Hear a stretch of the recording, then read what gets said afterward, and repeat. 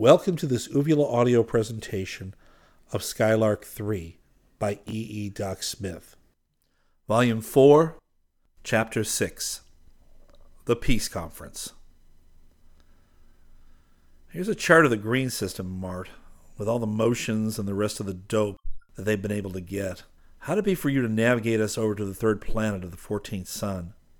While you build a Fenachrone supergenerator? All right, the first time. Your deducer is hitting on all 8 as usual. That big ray is hot stuff, and their ray screen is something to write home about too. How can their rays be any hotter than ours, Dick? Dorothy asked curiously. I thought you said that we had the very latest in beam weapons. I thought we did too, but those birds we met back there spoke a couple of later words. Their beam weapons work on an entirely different system than the one we use. They generate an extremely shortwave carrier, like the Millikan cosmic ray. By recombining some of the electrons and protons of their disintegrating metal, and upon this wave they impose a pure heat frequency of terrific power. The Millikan rays will penetrate anything except a special ray screen or a zone of force, and they carry with them, somewhat like radio frequencies carry sound frequencies, the heat rays, which volatilize anything they touch. Their ray screens are a lot better than ours, too. They generate the entire spectrum. It's a sweet system, and when we revamp ours so it's like theirs, we'll be able to talk turkey to those folks on the third planet. How long will it take for you to build it? Asked Crane, who, dexterously turning the pages of Vega's Handbuch, was calculating their course. A day or so, maybe less. I've got all the stuff, and with my osnomium tools, it won't take long. If you find you'll get there before I get done, you're just going to have to loaf for a while, kill some time. Are you going to connect the power plant to operate on the entire vessel and all its contents? No, can't do it without redesigning the whole thing, and that's hardly worthwhile for the short time we'll use this old bus. Building those generators would have been a long and difficult task for a corps of earthly mechanics and electricians, but to Seaton it was merely a job. The shop had been enlarged and had been filled to capacity with osnomium machine tools that were capable of performing automatically and with the utmost precision and speed any conceivable mechanical operation. He put a dozen of them to work, and before the vessel reached its destination, the new offensive and defensive weapons had been installed and thoroughly tested. He had added a third screen generator, so that now, in addition to the 4-foot hull of Aranak and the repellers, warding off any material projectile, the Skylark was also protected by an outer, intermediate, and inner ray screen, each driven by the superpower of a 400-pound bar, and each covering the entire spectrum, capable of neutralizing any dangerous frequency known to those master scientists, the Fenachrone. As the Skylark approached the planet, Seaton swung number 6 visiplate upon it and directed their flight toward a great army base. Darting down upon it, he snatched an officer into the airlock, closed the door, and leapt back into space. He brought the captive into the control room, pinioned by our auxiliary attractors, and relieved him of his weapons. He then rapidly read his mind, encountering no resistance. He released the attractors and addressed him in his own language. Please be seated, Lieutenant, Seaton said courteously, motioning him to one of the seats. We come in peace. Please pardon my discourtesy in handling you, but it was necessary in order to learn your language, and thus get in touch with your commanding officer. The officer, overcome with astonishment he had not been killed instantly, sank into a seat indicated. Without a reply, Seaton went on. Please be kind enough to signal your commanding officer that we are coming down at once for a peace conference. By the way, I can read your signals and will send them myself if necessary. The stranger worked an instrument attached to his harness briefly, and the Skylark descended slowly toward the fortress. I know, of course, that your vessels will attack, Seaton remarked, as he noted a crafty gleam in the eyes of the officer. I intend to let them use all their power for a time to prove to them the impotence of their weapons. After that, I shall tell you what to say to them. Do you think this is altogether safe, Dick? asked Crane as they saw a fleet of gigantic airships soaring upward to meet them. Nothing is really sure but death and taxes, returned Seaton cheerfully. But don't forget that we've got phenochrome armament now, instead of osnomium. I'm betting they can't even begin to drive their rays through even our outer screen. And even if our outer screen should begin to go into the violet, I don't think it will even go cherry red. Out goes our zone of force, and we automatically go up where no possible airship can reach. Since their only spaceships are rocket-driven and have practically no maneuverability, they stand a big chance of getting to us. Anyway, we have to get in touch with them to find out if they know anything we don't. This is the only way I know to do it. Besides, I want to head Dunark off from wrecking this world. They're exactly the same kind of folks he is, you notice, and I don't like civil war. Any suggestions? Keep an eye on that bird, then, Mart. We'll go down. The Skylark dropped down into the midst of the fleet, which instantly turned against her the full force of their giant guns and their immense ray batteries. Seaton held the Skylark motionless, staring into his visiplate, his right hand grasping the zone switch. The outer screen isn't even getting warm, he exulted after a moment. The repellers were hurling the shells back long before they reached even the outer screen. They were exploding harmlessly in the air.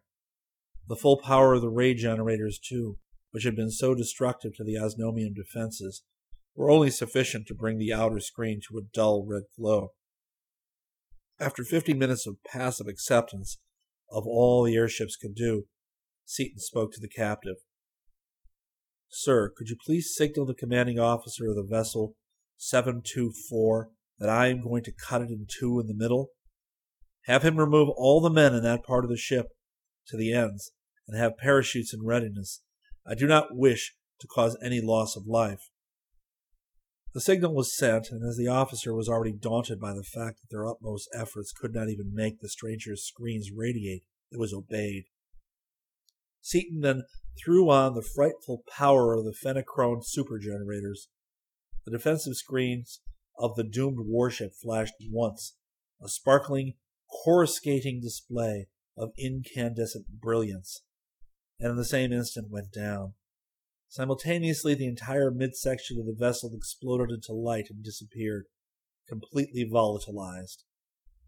Sir, please now signal the entire fleet to cease action and to follow me down. If they don't do that, I will destroy the rest of them. The Skylark dropped to the ground, followed by the fleet of warships, who settled in a ring about her, inactive but ready. Will you loan me your sending instrument, sir? Seaton asked. From this point on, I can carry on negotiations better directly than through you. The lieutenant found his voice as he surrendered the instrument. Sir, are you the overlord of Osnom of whom we have heard? We had supposed that one was a mythical character, but you must be he. No one else could spare lives that he could take, and the overlord is only being reputed to have a skin the color of yours. Yes, Lieutenant, I am the overlord, and I have decided to become the overlord of the entire green system, as well as of Osnom. He then sent out a call to the commander-in-chief of all the armies of the planet, informing him that he was coming to visit him at once, and the Skylark tore through the air to the capital city.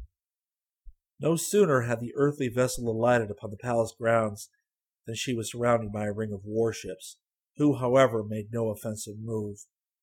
Seaton again used the telegraph. Commander-in-Chief of the Armed Forces of the planet of Irvania, greetings from the Overlord of this solar system. I invite you to come into my vessel, unarmed and alone, for a conference. I come in peace, and peace or war as you decide. No harm shall come to you until after you have returned to your own command. Think well before you reply.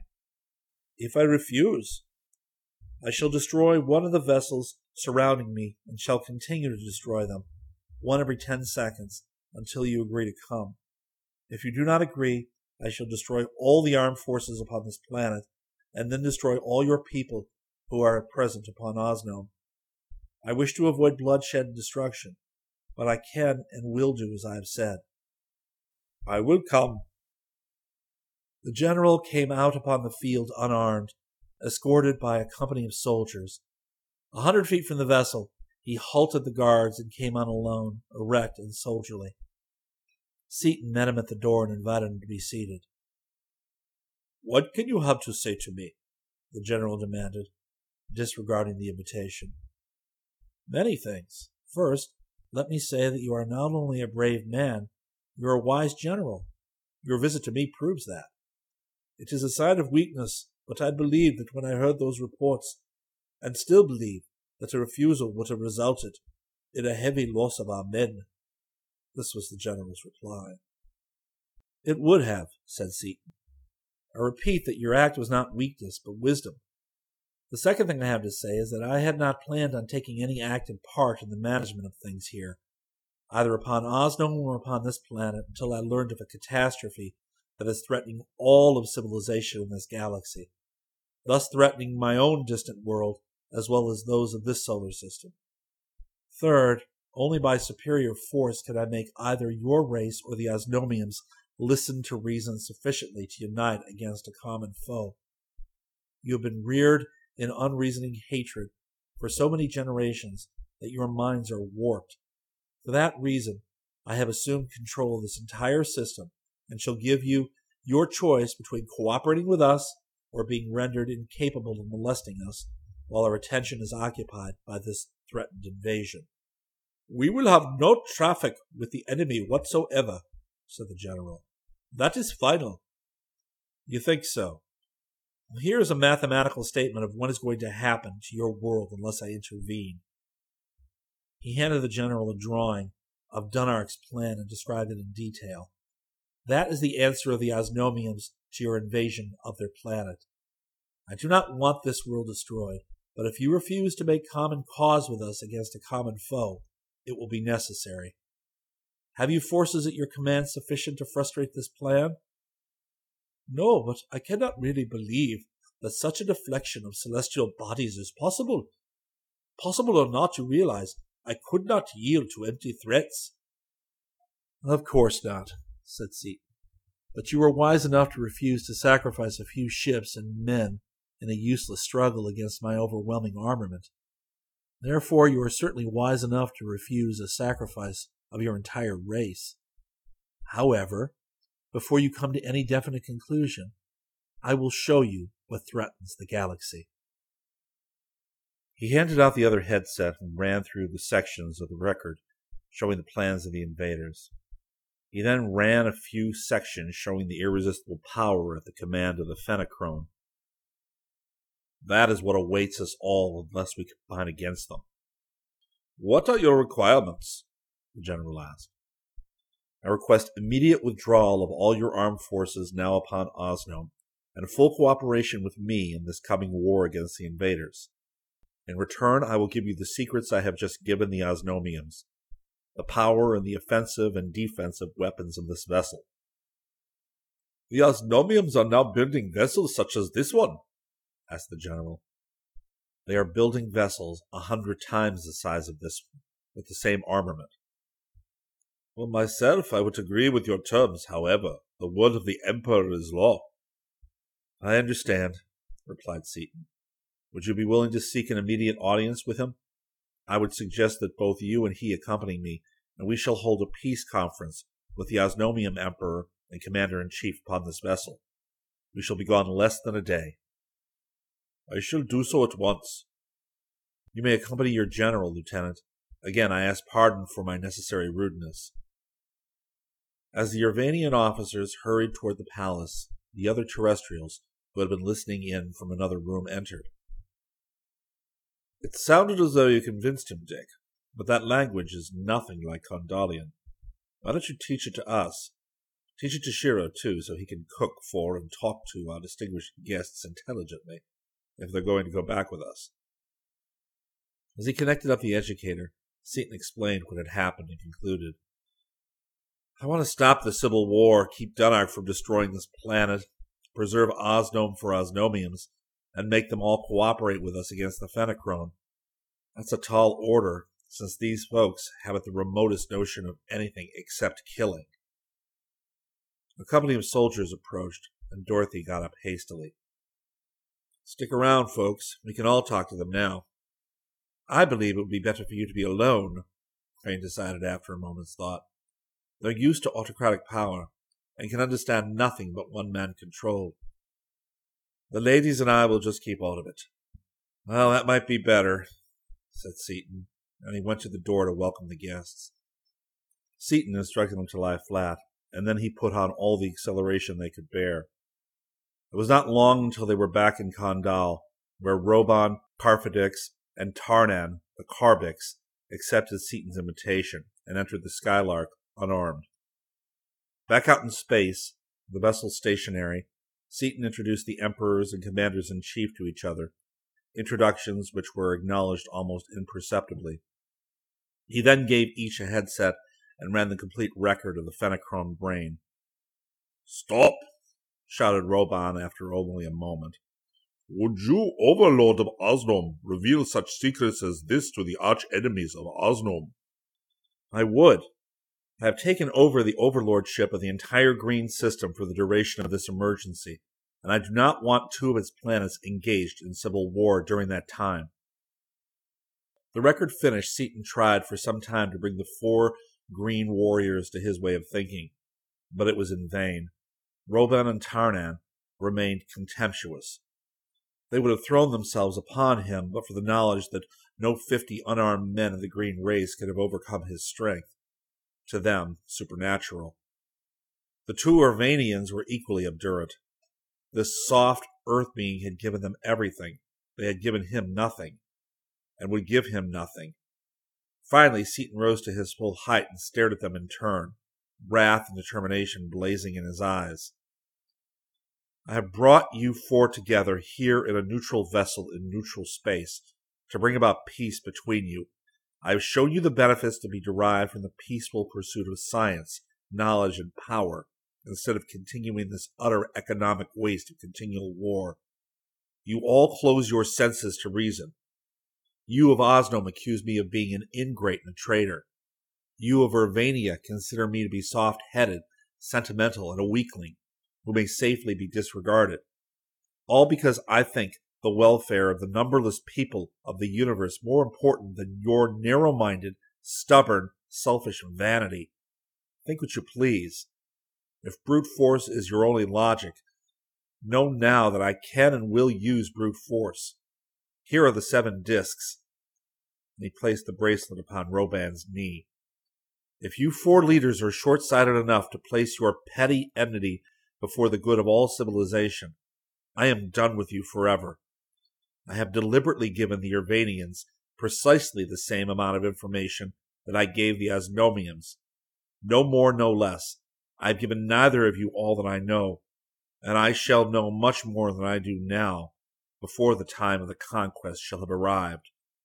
Unless you 4 men, here and now, renounce this war and agree to a perpetual peace between your worlds, I shall leave you to your mutual destruction. You do not yet realize the power of the weapons I have given you. When you realize that, you will know that mutual destruction is inevitable if you continue this internecine war. I shall continue upon other worlds my search for the one secret standing between me and complete mastery of power. That I shall find that secret I am confident, and having found it, I shall, without your aid, destroy the Fenachrone. You have several times remarked with sneers that you are not about to be swayed by empty threats. What I am about to say is no empty threat.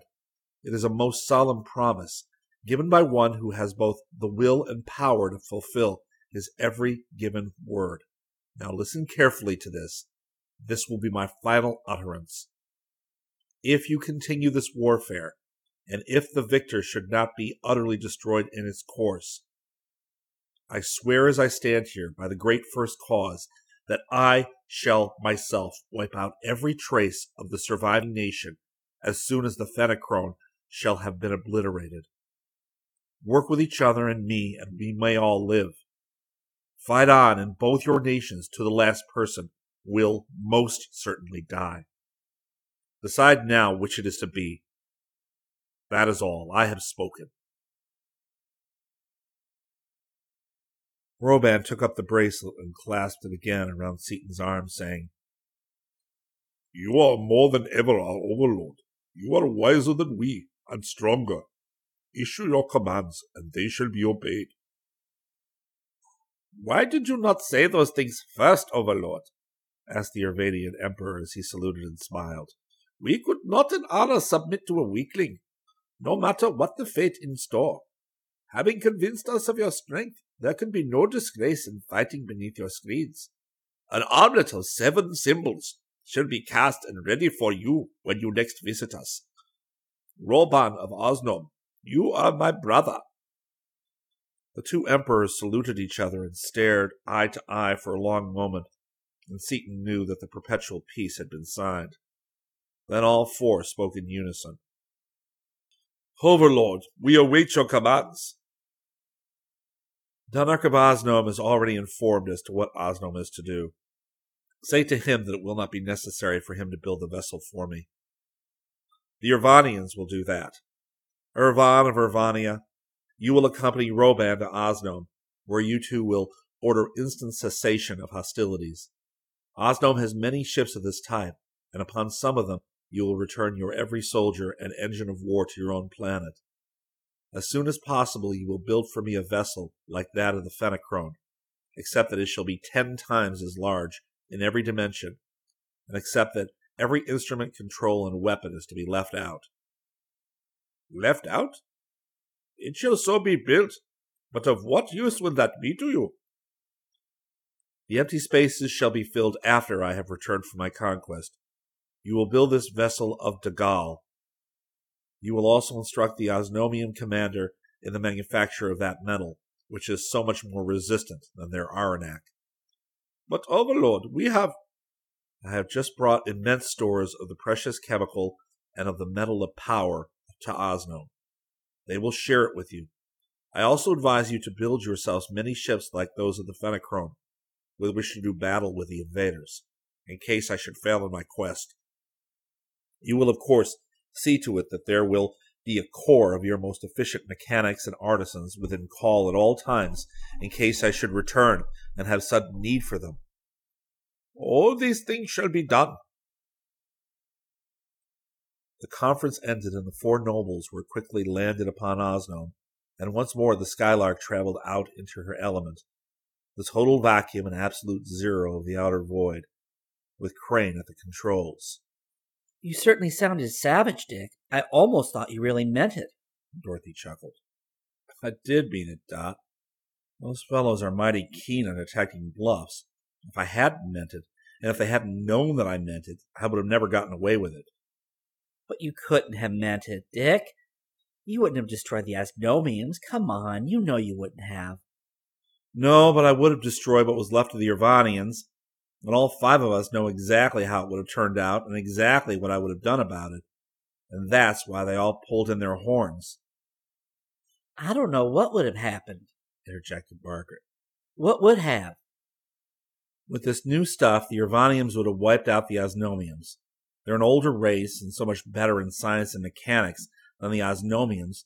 They wouldn't have stood a chance, and the Osnomians knew it. Incidentally, that's why I'm having them build our new ship. They'll put a lot of stuff into it that Dunark's men would have missed. Maybe some stuff that even the Fenachrone haven't got. However, though it might seem that the Irvanians had all the best of it, Irvan knew that I had something up my sleeve besides my bare arm, and he knew I'd clean up what was left of his race if they polished off the Osnomians. What a frightful chance you were taking, Dick, gasped Dorothy. You have to be hard to handle these folks, and believe me, I was a 40-minute egg right there. They have such a peculiar mental and moral slant, we can hardly understand them at all. This idea of cooperation is so new to them that it actually dazed all 4 of them even to consider it. Do you suppose they'll fight anyway? Asked Crane. No, absolutely not.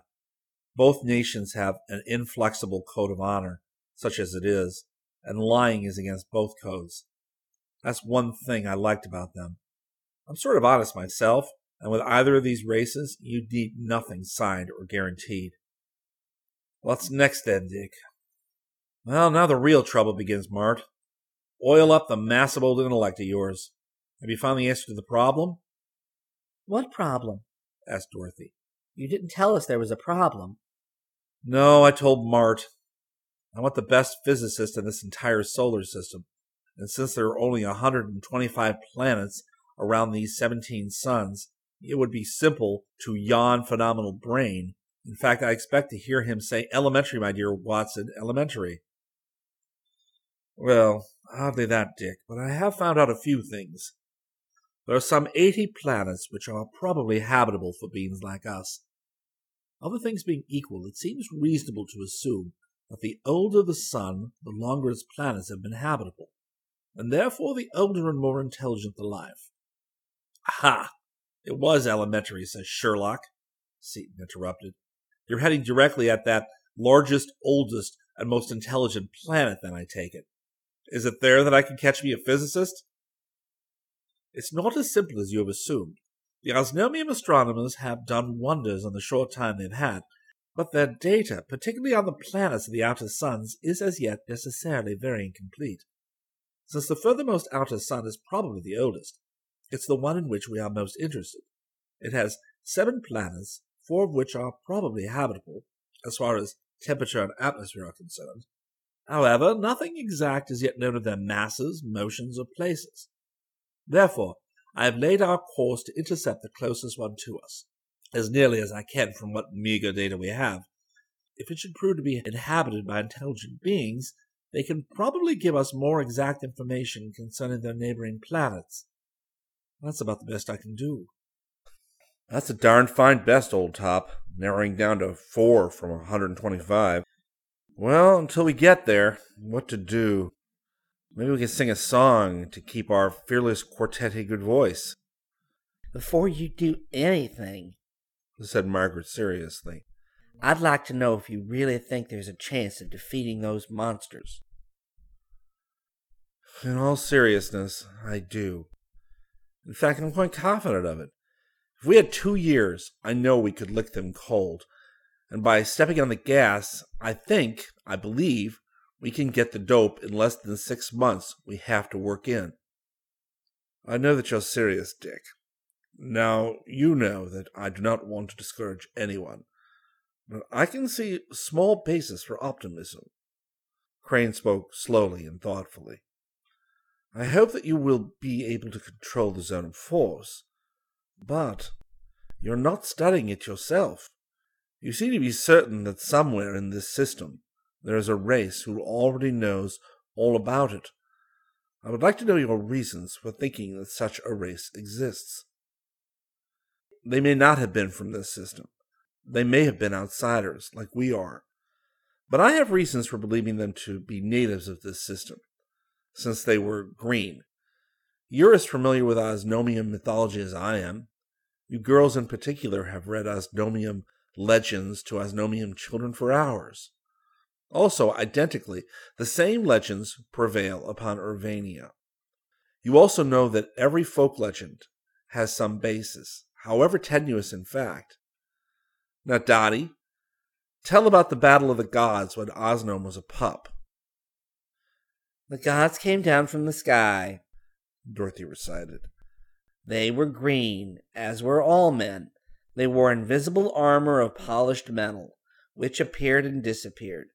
They stayed inside the armor and fought outside it with swords and lances of fire.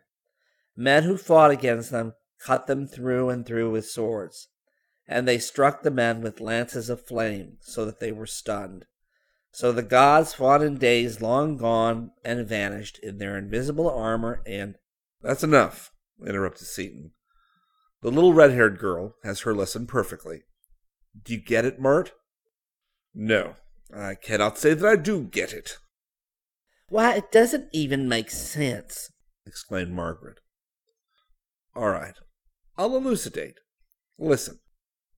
And Seaton's voice grew tense with earnestness. Visitors came down out of space. They were green. They wore zones of force, which they flashed on and off. They stayed inside the zones and projected their images outside and used rays through the zones. Men who fought against the images cut them through and through with swords, but could not harm them since they were not actual substance.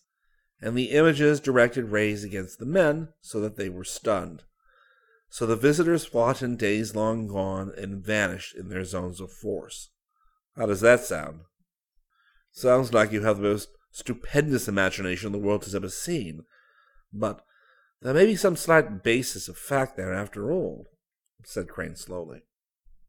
I'm convinced of it, for one reason in particular.